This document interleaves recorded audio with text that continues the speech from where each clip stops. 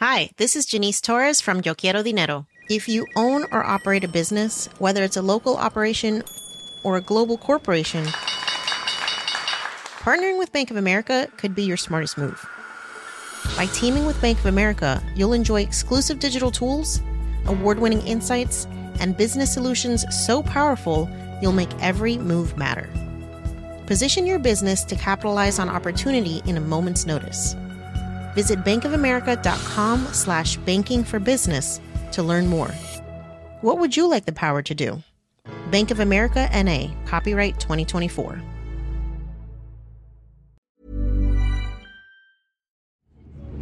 I'm on a train skimming through the Yorkshire countryside, and the cooling towers of Drax Power Plant, it's the biggest power plant in the United Kingdom, the cooling towers are just looming over the horizon.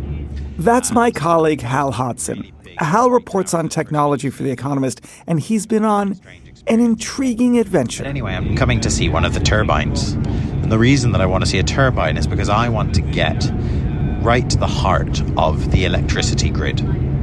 And every electron in the electricity grid, and this is the electricity that switches on your lights or runs your washing machine, every electron in that grid, everywhere from your plug to the motor in your washing machine all the way to the power plant, is vibrating back and forth 50 times a second. But that vibration is created in the power plant at the turbine. And I want to go and stand right next to it, to put my hand on it, to feel what that feels like. Because there is no other way with human senses to feel what the electricity grid feels like.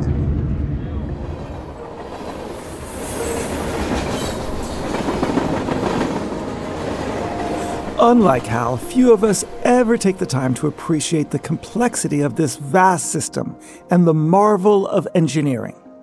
The electric grid is the ultimate foundation on which modern society has been built. Grids around the world have served us for generations. But today, as the world faces the challenge of climate change, electric grids are looking increasingly archaic. A few things need to change.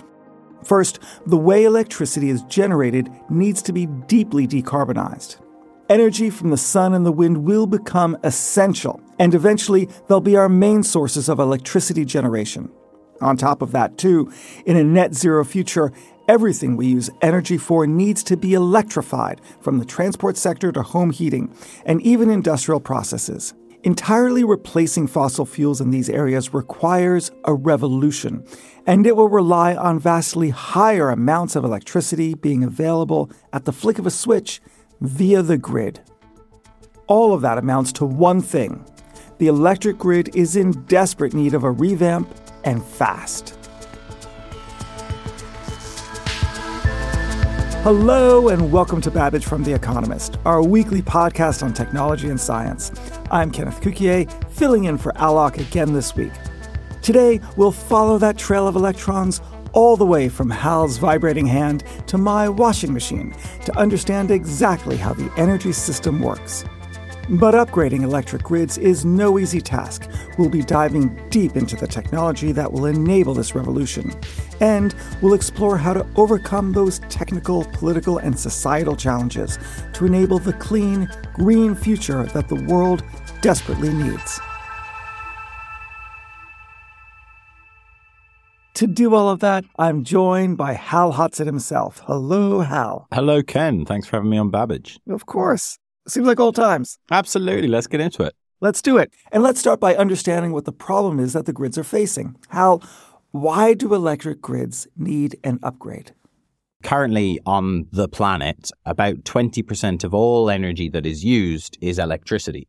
That means that 80% of it is fossil fuels. And currently, those fossil fuels are used for your car, your stove, heavy industry, making things like fertilizer, which is obviously completely fundamental to humans remaining alive on Earth at the numbers that they currently are. And all of that needs to be switched over to electricity. So you have two problems. First, you've got to make all of the grid zero carbon. Secondly, you've got to expand the grid to eat that 80% that we were just talking about. And so what this amounts to is just a dramatic expansion of the overall size of the grid. Basically, the energy used on the planet are huge, something in the region of $32 trillion by 2050. That's just grid. It's not even including wind farms and solar panels. It's just expanding the capacity of the grid so it can move all of that energy to where it needs to go, to the factories, to Ken's house, to the underfloor heating or whatever it is. Okay, so let's understand what the grid actually is. How does my washing machine link up to the energy system? Right. So all washing machines and all turbines are connected to all other washing machines and turbines in a single electrical circuit in which the electrons are vibrating back and forth in the wires at 50 times a second. And that vibration is uniform everywhere. It's like a synchronous national and international dance that every electron is doing at the same time. And as they dance, they are driving, they are doing the work, they are spinning the motor in your washing machine. Old-fashioned washing machines were actually directly sort of geared to that 50 times a second frequency. New washing machines just have electric motors in them that convert it into totally different form of energy that allow them to do the work. So they're decoupled at that point. And the whole grid is millions of those connections, all on the same circuit, all with the energy flowing in one giant loop that we're all sitting on. We're sitting on it right now as we record this. The electricity that's going through the microphones and into the machines that are helping us do this, it's all part of the same circuit as your washing machine. So when I turn on my washing machine, I'm adding a bit of load to the grid. Now, of course, that makes very little difference to the large and vastness of the grid scale. But how does the grid balance the load when there's a surge in demand, like when everyone puts on the kettle during halftime during a football match? Yeah, so you put your finger on it. The difference is between individual behavior and collective behavior. It doesn't matter if one person turns on a washing machine or a kettle. The amount of extra load added to the grid, added to that one circuit, is not very meaningful. But when everybody wakes up in the morning and turns on their lights and runs their dishwasher or does whatever they do in their homes and gets to work and boils the kettle for their coffee, that is a big amount of load. And what the energy system has to do is just produce more energy to meet that demand. And the key thing is that it all has to be done in real time. You don't get to wait. You don't get to say, I'll do this in a minute. It has to be there at the moment that everybody presses go on their kettle. But the law of large numbers helps us, and the statistics are pretty good.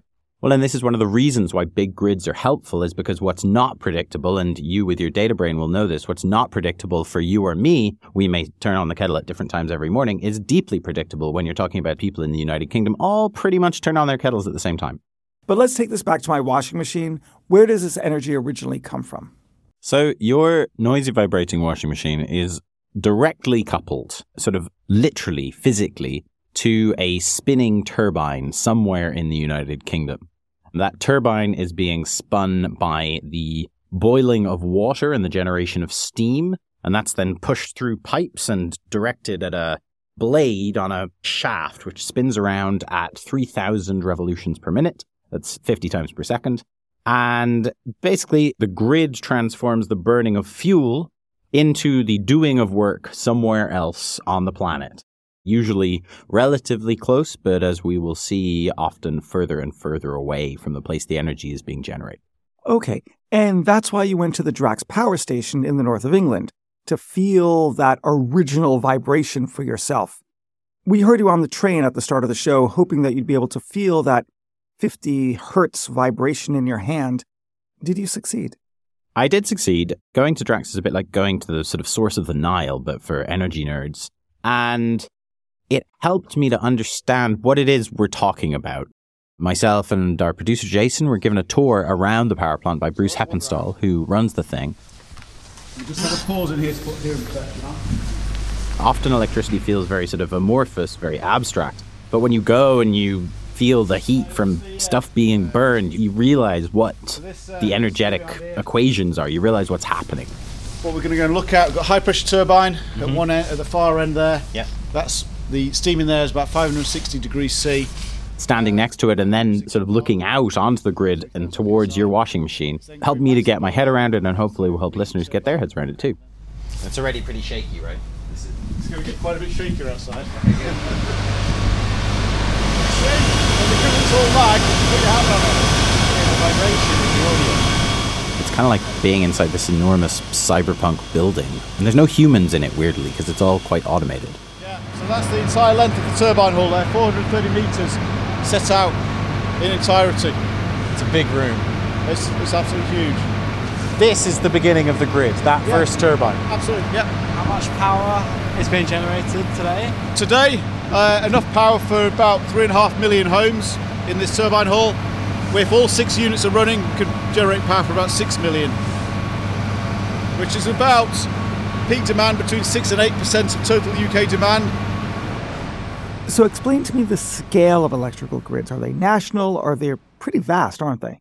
They're pretty vast. One way of thinking, they're the world's biggest machines. The biggest one is the Chinese grid. There's actually 2 in China, but the big one is called State Grid. And that covers 1 billion or so people and many terawatts of generation. The one that is kind of the easiest to find out about that's huge is the European grid called CESA, the Central European Synchronous Area, which recently had Ukraine joined into it and was one of the reasons that the Ukrainians were able to sustain their electricity grid even while it was being bombarded by Russians. You lose a substation here, you pull in more power from Moldova. So yeah, grids tend to be huge. They've been getting bigger in the last few decades, and that trend is going to continue. One question is whether they'll be big and all one circuit as they are in Europe. That's all the same frequency. It's all those electrons jiggling around at exactly the same speed in the same way. Or whether new technologies will just start connecting up disparate grids without needing to sync them up. And that's what's called high voltage direct current transmission. And that's proving extremely useful because it allows you to connect grids in ways that are cheaper, basically. So grids are incredibly complicated things, but they work pretty well. It's very complicated. It works well in the sense that most people never think about it. You flick your light switch and the lights come on. You start boiling your kettle and a few minutes later you got your cup of tea. But the actual work of making it happen is intricate, and there are lots of moving parts. There are lots of people making decisions about whether to open or close this particular bit of the circuit so as to allow energy to flow. And it's different in different countries, but in the UK, there is one organization called National Grid ESO, which kind of does the data side of it. They actually balance the grid.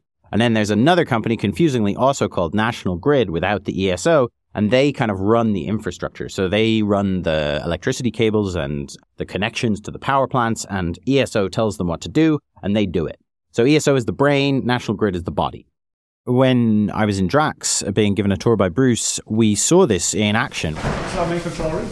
Yeah. So this is the heart of what we do here, and basically we've got 6 units controlled from here. So we'll have a walk around. Is and each one a unit? Each one of these is unit 2? Yep, 660 megawatts. So about 1 million homes per unit. Yeah.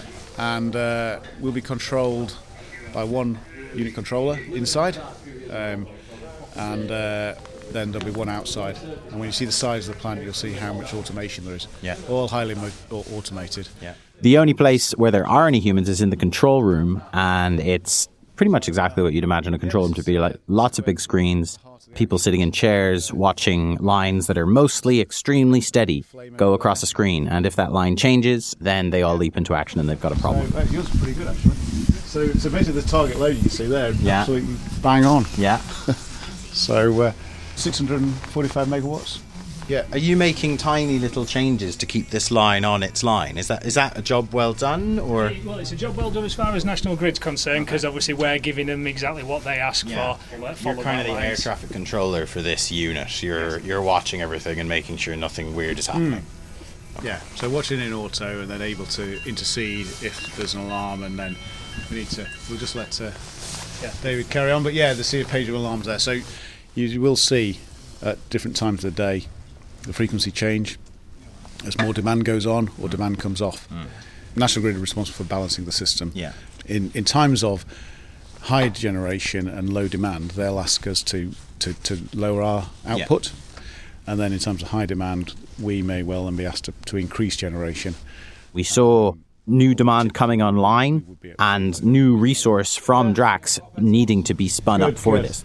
Yeah, so this unit here hasn't run since probably December. I think we were asked to run this unit. Okay.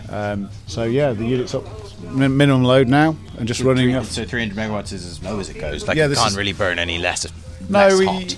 But that's still 500,000 homes. Yeah. So yeah, at 49.94, there's slightly more demand than there is generation. Yeah. So they'll be managing that. It's very close, and they will have taken into account this unit coming on though today. Maybe scale something else back. Yeah. And then when this one comes off, when it runs out of fuel, then they'll bring somebody else on for the Teesside peak. Okay, Hal, at the start of the show, you said that one of the challenges is hooking up renewables to the grid, like solar power and wind power. Now, I would have thought that it would be as simple as just connecting the wires from a different source. So it's no longer a gas boiler turbine, but power from a solar farm. Wouldn't that just be the way things would work? So in one sense it is. You could do that, and it might work for a bit. Remember that it's all on one circuit, and that circuit has the same properties as it feeds into your washing machine as it does when I'm standing there next to the turbine in Drax. The problem comes when the solar panels that you've installed in your field in Shropshire or whatever, they feed electricity into the grid in a very different way to how the turbine feeds electricity into the grid.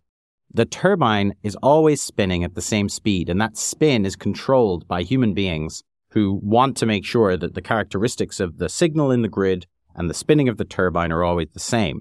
The solar panels, it's just photons hitting silicon in the panel and spitting out an electron. Just multiply that by millions of times in a given panel. What that creates is just a steady stream of what's called direct current. There is no alternation. There's no frequency. There's no 50 hertz rhythm to that electricity. So when that gets fed onto the grid, traditionally what's had to happen is you have to have electronics sitting between the solar panels and the grid, which do a thing called grid following. They say, what's happening on the grid? Okay, we're going to shape this flow of electrons to match what's happening on the grid. And the problem with this is that if the grid started to become out of balance for some reason, say a power plant fell off, or us and our friends all boiled more kettles than was ever expected for this given day in May, you would have a frequency fluctuation that went too far up. And so under the traditional model where the solar panels have this electronics that are following what's happening on the grid, the solar panels will make that worse because they'll just keep following. They'll be like, oh, it's 50.8 hertz. We need to spit it out at 50.8 hertz. Oh, 50.9. And there's a feedback loop there that's bad. And one of the big changes is that the power electronics are becoming more advanced. And instead of dumbly following what's happening on the grid, the human engineers can now say, okay, if the frequency's going up on that grid, on that single circuit, you need to spit out a frequency that's a bit lower to bring it back into balance. And I guess the other problem, the classic problem, is the intermittency problem, in which you don't get much energy when the sun isn't shining or the wind isn't blowing. Yeah, this is a whole other category of problem, and it pops up on many different timescales. The most obvious one is day and night, right? When there's no sun, there's no solar power. But it also pops up on a seasonal basis. In the winter, there is more wind and less sun. In the summer, there is more sun and a bit less wind. And it also pops up in a kind of random, the weather is just doing this week way. And this is called Dunkelflaute, which is a German word. It means the dark doldrums. And we've all experienced them, right? Because it's when it's dark and still, and it's kind of like a little 2 weeks of really, from the energy system's perspective, bad winter, which is very difficult to deal with if you have a bigger and bigger proportion of energy being generated by renewables. And the key takeaway here is that in the old model, generation of energy, the production of energy onto the grid, that was utterly controllable. Humans could do what they wanted. They could ramp it up, they could ramp it down. And bear in mind, demand changes. So you ramp up production to meet demand. You ramp it down when demand goes away. The new system, demand is still fluctuating all the time. People turn their kettles on and off throughout the day. But supply is also fluctuating. So now you have this two-body problem that is much harder to solve. You need to solve it with clever algorithms and predictions, and it's making the energy system into something much more marketized and, I don't know, maybe more akin to predicting the weather. And in fact, predicting the weather is a massively important part of the energy system now. We're going to pick up on that grid upgrading challenge shortly. But first, I've got to ask you, what have you been enjoying when you're reading The Economist lately? I have been enjoying so many things. The thing I want to mention, though, is a thing which hasn't been published yet, which I just read in draft. I hope that's kosher on the podcast. It's the next technology quarterly that's coming out. It is an absolutely wild read. It's not like anything that we publish very regularly. I thoroughly recommend listeners subscribe just so that they can read that. Let me ask you, when is it going to appear? It is going to appear, I believe, in the middle of June. So, you know, even if you're a little bit sluggish on your subscription skates, you should have time. Hal, thank you so much. Now, I should mention that your wonderful Technology Quarterly Special Report on electric grids can be found on the Economist website or the app, and we've put in a link in the show notes. Listeners can read that and all of our journalism by subscribing to The Economist. To get your first month free, go to economist.com/podcast offer. And if you're already a subscriber, thank you very much. Hal and I will be back in just a moment.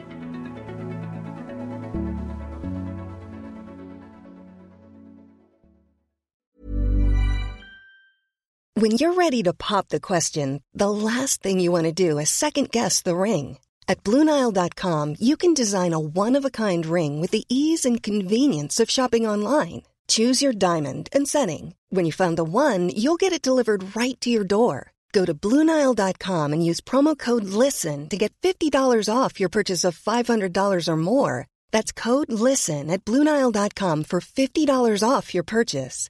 BlueNile.com, code LISTEN.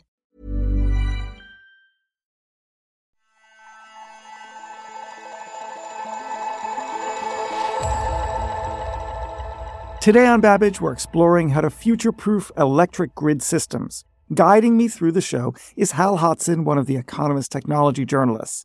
Hal, you just outlined the problems with electric grids in their traditional form. But what technology is needed to make the grids ready for expansion, for more renewables? So there's a few different things. Probably the most important is HVDC, and that stands for high voltage direct current. This is basically just a form of cable, which is much more efficient at sending energy over long distances, but it is also a kind of an energy conversion technology in a way. The old forms of HVDC, it's been around for hundreds plus years. It's been around since the beginning of electricity. And in the very beginning, the way it worked was these giant sort of electromechanical conversion systems, and they broke all the time and they weren't very reliable, and so they never really took off. But the latest way of doing this, surprise, surprise, just uses chips. And now that HVDC systems run on power electronics, you can squash them into much smaller areas. And this has been really important, for instance, in offshore wind, where you can fit that all on one offshore platform. And being able to do this is key to connecting the sort of far-flung resources like wind and solar to the grid, which traditionally hasn't been built out to those places. Traditionally, the grid just goes from power plants relatively near to places where humans are to the places where the humans are. Now the grid needs to go into the ocean and into the desert, and having a technology which can efficiently send energy over long distances is really useful for that. And remind me, as like a refresher, is there an issue of where the source of the electricity comes from, because the electrons will sort of like lose their electricityness, their potency over a long period of space? Yeah, sort of. This is one of the reasons why high voltage direct current is so useful, because if you try and send energy long distances using alternating current, those vibrations start to get in their own way over a long period of time. It's called the skin effect. And so it's basically easier to send just a single line of electrons that aren't going back and forth than it is to send this sort of jostling dance of electrons that are moving around and getting in each other's way, essentially. To really get to the bottom of what it is that HVDC does for the grid, I spoke to Gerhard Salge. He's the chief technology officer at Hitachi Energy. They're one of the main companies that build these machines, these devices. And he explained how decarbonization and the expansion of the grid to meet demand is going to change the plumbing of the whole system. It starts with the fundamental change which is happening from going from a predictive demand in the past and a predictive generation option in the past to a less predictive generation, of course, with the renewables. And then also on the demand side, we will see much more fluctuations and dynamics. And that means this needs to get managed by the technologies in between. And one of those technologies is high voltage direct current systems, or HVDC lines. These are cables that can transport electricity over much longer distances, but can also work with the traditional alternating current electricity grid. So walk me through that technology and how it's changed recently. The reason why HVDC is such a fantastic technology for serving this energy transition is because of its new technology developments and flexibility it provides. So HVDC is really the preferred technology when it comes to transporting electric energy over long distances. But not only that one, it can then serve in a great way any type of renewable integration, either from a far distance, but also from being closer to the load centers, because it also can provide support functionalities to stabilize the AC system. for example, by compensation providing reactive power. But then it can also serve as a very compact infeed into city centers where more and more higher loads are needed in megacities. Now, one way of explaining why this matters is to talk about the sort of previous generation of these huge electricity cables. And one of the main places that those were built, Gerhard, was in China, right? The older generation ones, my understanding is that because of the way they work, they basically need a power plant at the front of them to turn them on and off. And to be clear, Hitachi Energy built those older systems as well. The difference with the new generation is that they no longer need that. They can be switched with a computer instead of switched with a power plant, which is kind of a dramatic way of thinking about it. Yes, your description is really describing this development very, very nicely. So a lot of the installations are what we call grid-following converters, and there is a physical connection in between the speed, how these generators rotate, to the frequency of the AC system, the 50 hertz or the 60 hertz around the world. Now, with less and less of those big generators, just imagine the solar and also the wind turbines, they cannot provide any longer a stable frequency linked physically to rotational mass. So what we are doing there in the modern generation of HVDC and power electronics in general is that we are introducing a technology which is called grid-forming converters. With the software functionality, you are creating this 50 or 60 hertz respectively. And by that, you are replacing this functionality of the former rotating masses and big machines. And then the power electronics can take over the forming of the grid. Gerhard, in just a few words, what will this grid look like, and to the extent that any normal people interact with it, what will it feel like to interact with it? I guess, to make clear what I'm asking, the current closest proximity to the feeling of interacting with the grid is sort of either plugging things in or driving past a pylon on your way somewhere and thinking, there's a pylon. How is this future grid going to be different? So from a end consumer perspective, in a best case, the end consumer doesn't feel a difference. Then for the operators of the power system, of course, there is a lot of changes because they need to manage much, much more electricity going over the system. We're estimating around up to 3 times more electrical energy flow across the total system than in the past. This is a once-in-a-lifetime opportunity of moving this energy system towards a really sustainable one. And that is, I think, a fantastic motivation which we all have. Well, Gerhard, thank you again very much for coming on Babbage. Thank you very much, Hall, for giving me the opportunity here to explain some aspects of the energy transition. Delighted to have you. Thanks, Gerhard.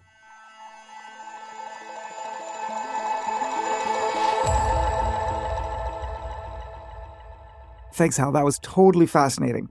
Now, Kent, in this era of Dunkelflaute scenario, places in Europe band together with the HVDC cables they just talked about to ensure that renewable energy is distributed to the places that need it, so there's no more need to burn the fossil fuels. Well, absolutely. You can try and do that. And you want to do as much as possible of that, of distributing the real-time energy where it's needed. But the problem is that, say there's a big Dunkelflaute over Germany, but the wind's blowing in the Bay of Biscay off the coast of France. The problem is France needs energy too. France is never going to be able to supply sort of 70% of Germany's electricity needs in a given moment. And so even though it can help, France can send some electricity to Germany, some excess, you're never going to be in a situation where one part of the system is able to supply all of the demand for another part of the system. So the systems, they need to be sort of, I guess, interconnected but independent.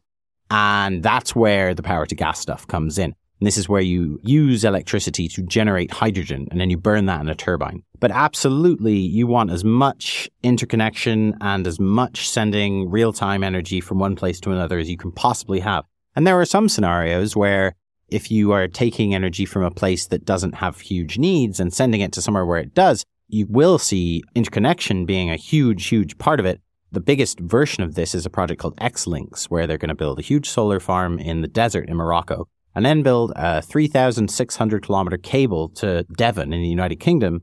And it'll be like having a giant power plant in Devon, except it's just a cable connected to Morocco. This is a hugely ambitious project. It may or may not come off. No one's ever built a cable that long under the ocean. The longest one is 720 kilometers, so they're going 3 times longer.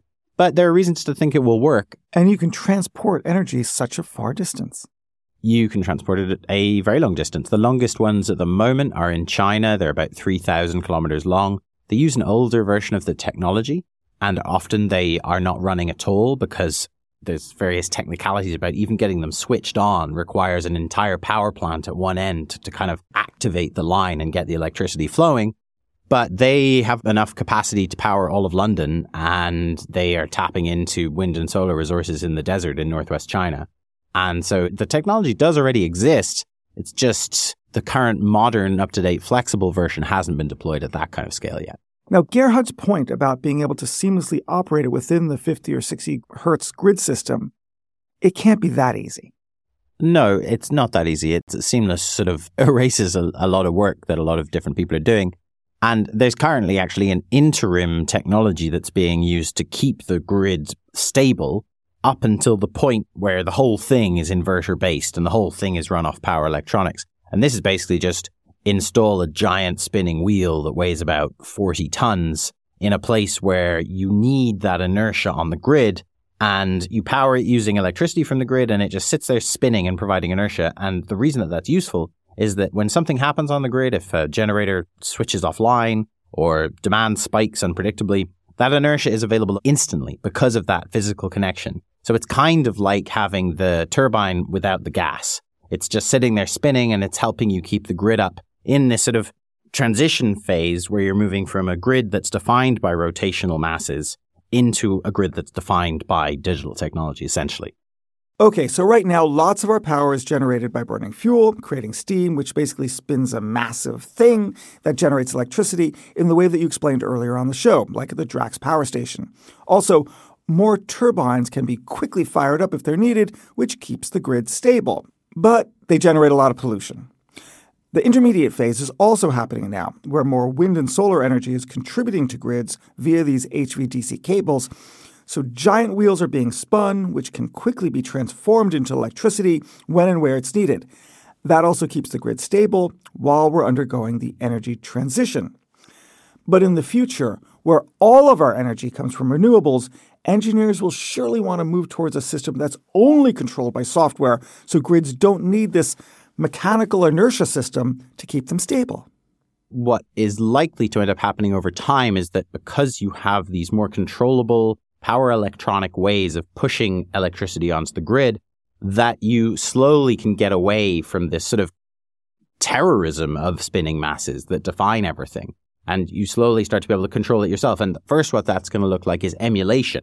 So the solar and wind, which doesn't come in with this nice 50 hertz pattern, it's going to be manipulated directly by humans using software to mimic that 50 hertz pattern. But eventually, as you take more and more turbines off the grid, the world will probably start to look a bit like, okay, why are we emulating this anymore? We can maybe relax these constraints. And that's the really exciting thing about this report, is that if you have an electricity grid which is less finicky, less requiring of, it must be this exact frequency or everything will break. If you have a more robust grid and you can plug and play things, you can churn out more commodity components that have lower tolerances, and you have a lower cost system, and then you have a nice feedback loop which helps us instead of hurts us. But that's science fiction. That's not here now. It's not here now, but it's starting to look that way. If you look at the grid in Hawaii, which is not interconnected, it's a small grid, doesn't really have much fossil fuel on there anymore. It's lots of solar panels and a little bit of wind. It's almost an entirely inverter-based grid. That's those power electronics between the generation and the grid. And that frequency on that grid wanders way more. It's much more flexible because it's all electronics and digital control. It's not spinning mass that will break if the frequency wanders. And the reason that the spinning mass will break is that, think about a bicycle. If you've ever been on a fixed gear bike where the pedals turn at the same rate as the wheels, if you go down a hill and you take your feet off the pedals and they spin really fast, if you try and put your feet back on those pedals, you'll either break the pedals or your feet or both. And that is the analogy with the old system with the spinning masses. If the spinning masses try and sort of connect with a grid signal that is out of sync with them, something somewhere will break, either on the grid or in the spinning mass. The new way is basically you get algorithms to look down at the spinning pedals beneath their feet and calculate exactly how to put their feet back on in a way that optimizes the whole system to allow it to keep going.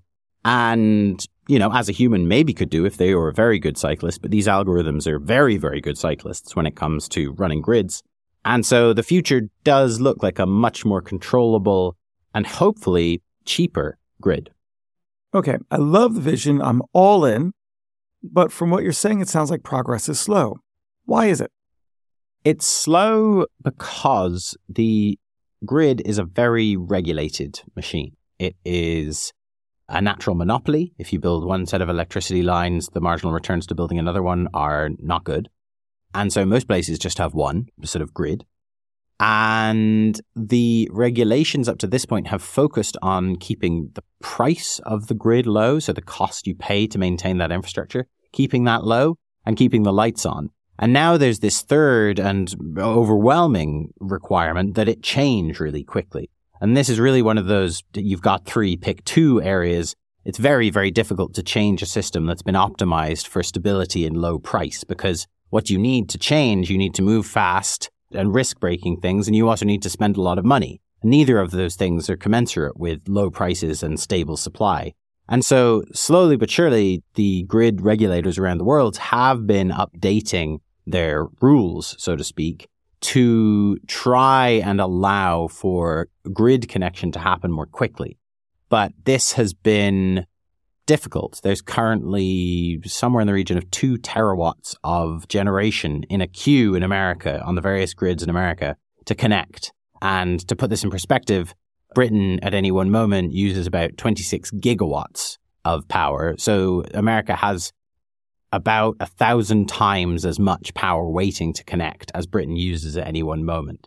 So there's these huge backlogs, these huge queues everywhere waiting to connect to the grid. And that's just the grid side of it. There's a whole other side to do with building the infrastructure in the first place, getting the permits and the planning permission.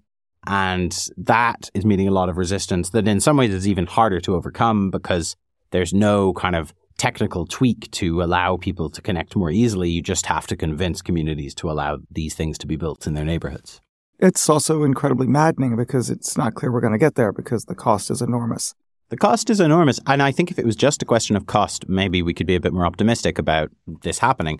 But the problem is that it's also a question of politics. And if you look at America today, then you overlay a map of what the grid sort of needs to be under various scenarios, and even under scenarios where lots of helpful things happen. I mean, you don't need to build a lot of this big infrastructure.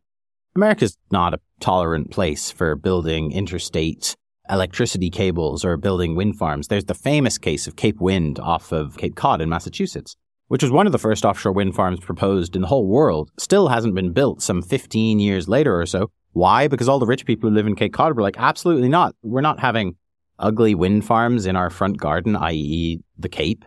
We don't want that. And they won. They absolutely won. And they're all environmentalists as well. They are all probably, at least nominally, environmentalists as well. And that gets to the cover line that we put out a few weeks ago, which was, if you want to be an environmentalist, you probably need to think a bit harder about building these kinds of things, even if they maybe don't fit in with some of your more parochial environmental paradigms. But one of the fascinating things about the technology is that it can help solve that problem too, that political problem. And because HVDC allows for transmission of electricity over longer distances, it lets you do things like put your wind farms over the horizon in the sea. And you just have a slightly longer HVDC cable to transmit that electricity with relatively low loss. And it solves this political problem of needing to build infrastructure. HVDC lets you build infrastructure in ways that are less visible to people and therefore face less political resistance. Hug a pylon, not a tree. Hug a pylon, not a tree. So, a lot of great technology coming down the pike, but a lot of challenges still to overcome. Hal, thank you so much for joining us.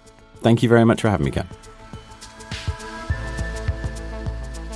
Also, our thanks to Bruce Heppenstall and Gerhard Salga. And thank you for listening to Babbage. Find all of Hal's in-depth reporting on electric grids on The Economist website or on our app. There's plenty more geeky details for you there.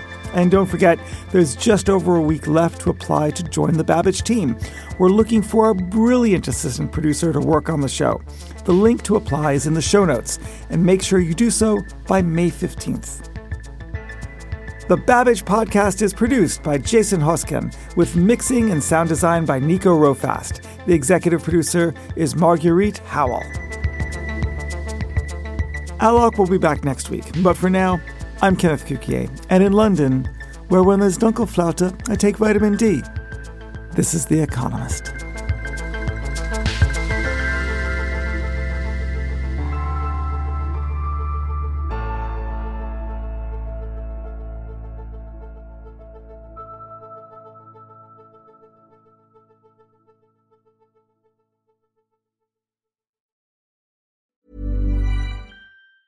Hi, this is Matt and Sean from Two Black Guys with Good Credit. From a local business to a global corporation. Partnering with Bank of America gives your operation access to exclusive digital tools, award-winning insights, and business solutions so powerful you'll make every move matter. Visit bankofamerica.com/banking for business to learn more. What would you like the power to do? Bank of America, N.A., copyright 2024.